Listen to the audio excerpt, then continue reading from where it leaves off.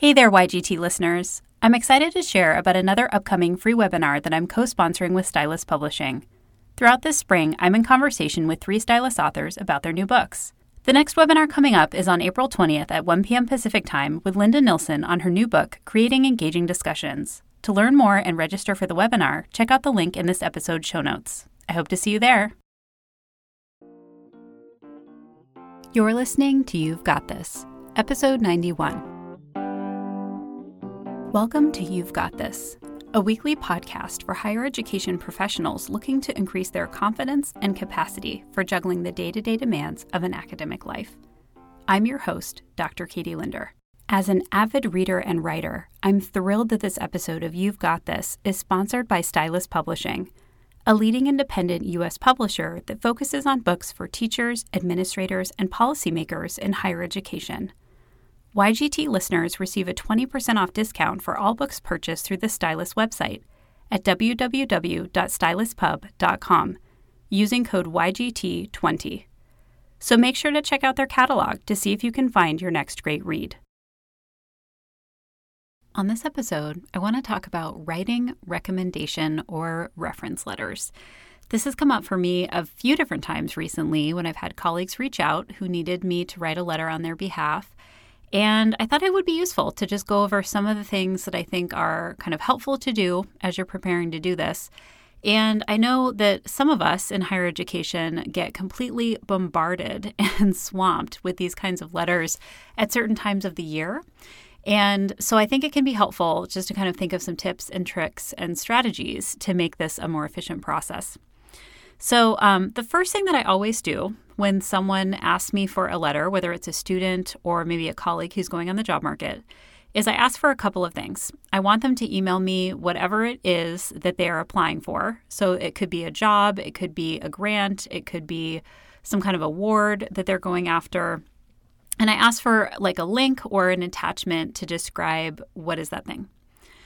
And then the second thing I always ask for as kind of a standard practice is a CV or a resume so that I can take a look at things that I might want to highlight that are maybe not in my personal experience of working with that person, but would just give me kind of an overall holistic picture of them.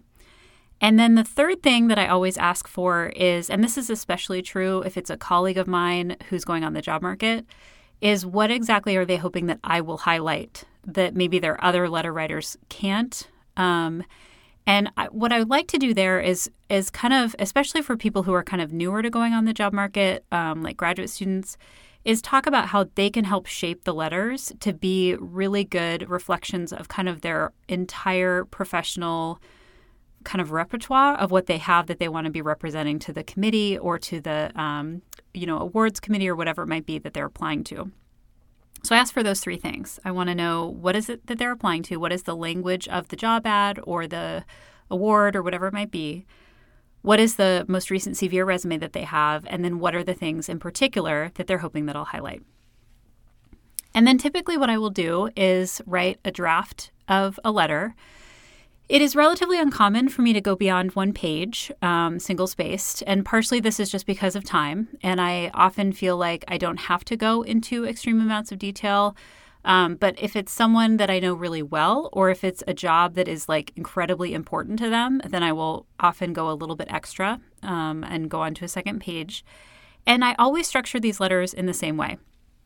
And it's actually very similar to how I would structure a cover letter for myself. And that is that I open by talking about how I know this person and how long I've known this person. And then I close that first paragraph with a sentence that says, it's very rare for me to write a recommendation letter where I don't offer kind of my full and complete recommendation of this person with absolutely no hesitation. So I will say that like right up front, that I think this person is a really great fit for X job or X position or X award. And I like put that right into that top paragraph so that the person knows that I've written this letter specifically for this particular thing. And then I end that paragraph by talking about 3 things about the person that I think are going to make them especially good for whatever that might be, the job, the award, whatever it is they're applying to. Then I write the letter exactly like a 5-paragraph essay that you would have written when you were in high school. The first paragraph talks about the first thing. The second paragraph talks about the second thing. The third paragraph talks about the third thing, and then I have a conclusion paragraph. So there's an intro, 3 paragraphs, and then a conclusion. And as I try to work out kind of each of the 3 things I want to talk about with that person, I always go into thinking about what do I have concrete examples of that are going to work really well. So, for example, I recently wrote a letter for someone where I had the opportunity to work with this person on co-writing an article, and I'd also had the opportunity to observe this person teaching. And both of those things made it into the letter. And I was able to talk about the collaborative nature of this person's work because I'd co-written with her. And also I was able to talk about kind of how innovative her teaching was and how I use her teaching as examples when I talk to other people because it's just like so incredibly creative. And I also was able to do a paragraph about how learner-centered she is as a professional. And I knew that from both the teaching observation and co-writing with this person. So I take each paragraph and I try to pull out something that basically only I would know, or a piece of evidence that only I could provide because of my personal connection with that particular individual. And what I found is if I can't do that, if I don't have enough information about the person who's asking me to write the letter to do that, then I'm probably not going to be the best letter writer for them. And I will typically tell them that up front. And I'll say, I'm willing to write a letter for you, but I don't feel like I might be the best person. And I want to tell you up front. And usually it's not because I would write like a lukewarm letter. It's because I don't feel like I know them well enough.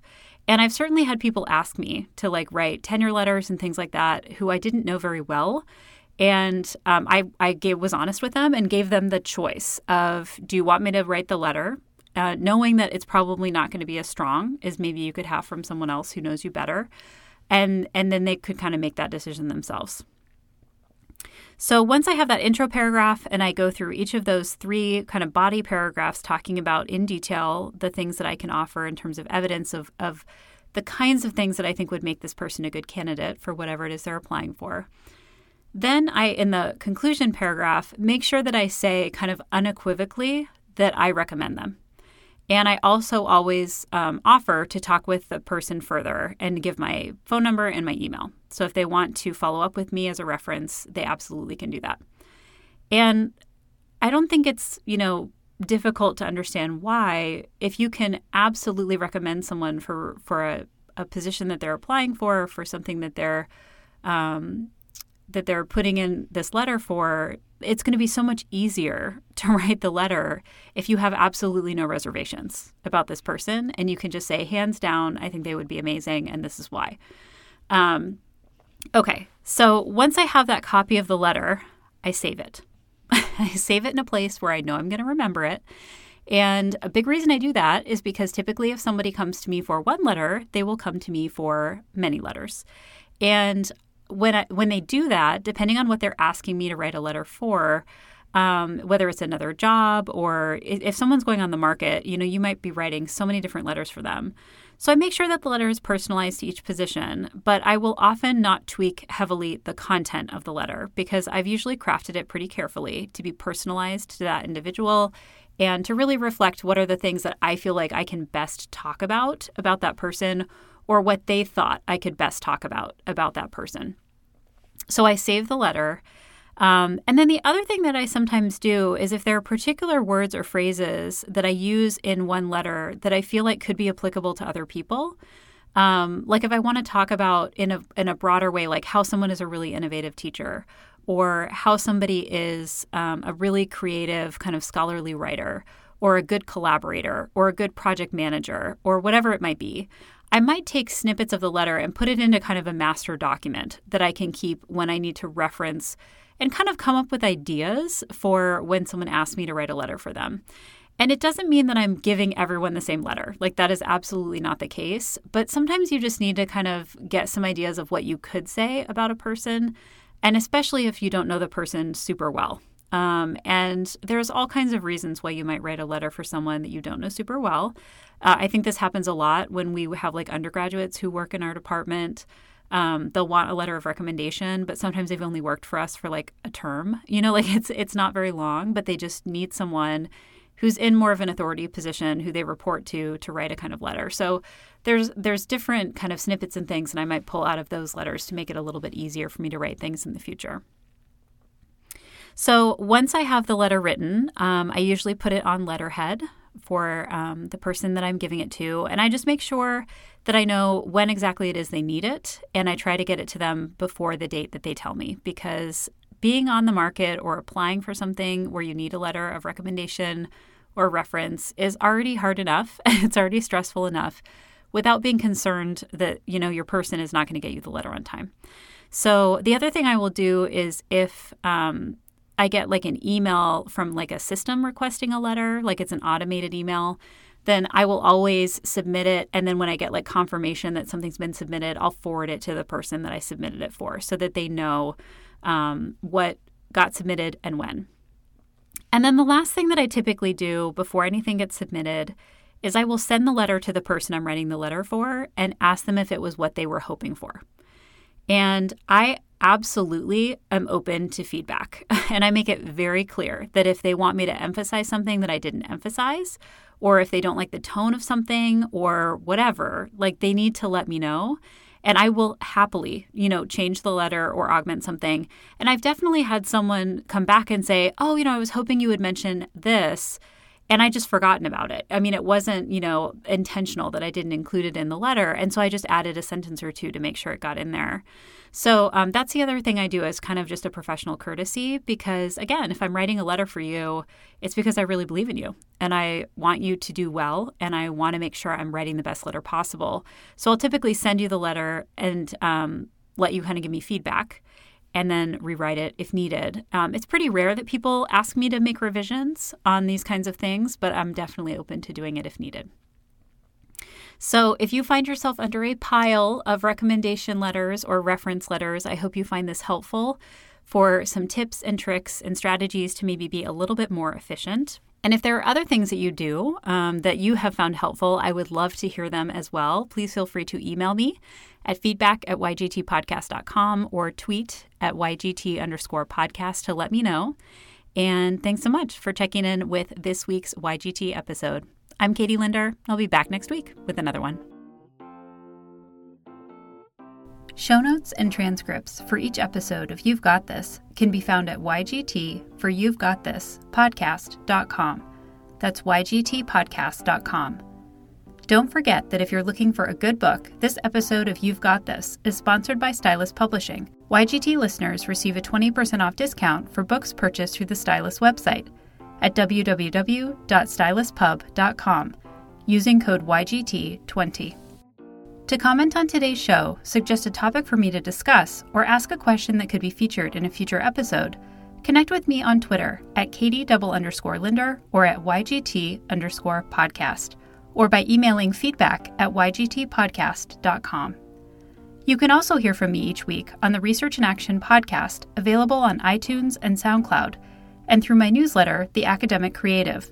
Subscribe to this newsletter at katielinder.work to receive an essay focused on topics like productivity, resilience, and what it means to be a creative academic, delivered directly to your inbox each week. If you find the You've Got This podcast to be a helpful resource, please consider leaving the show a review in iTunes.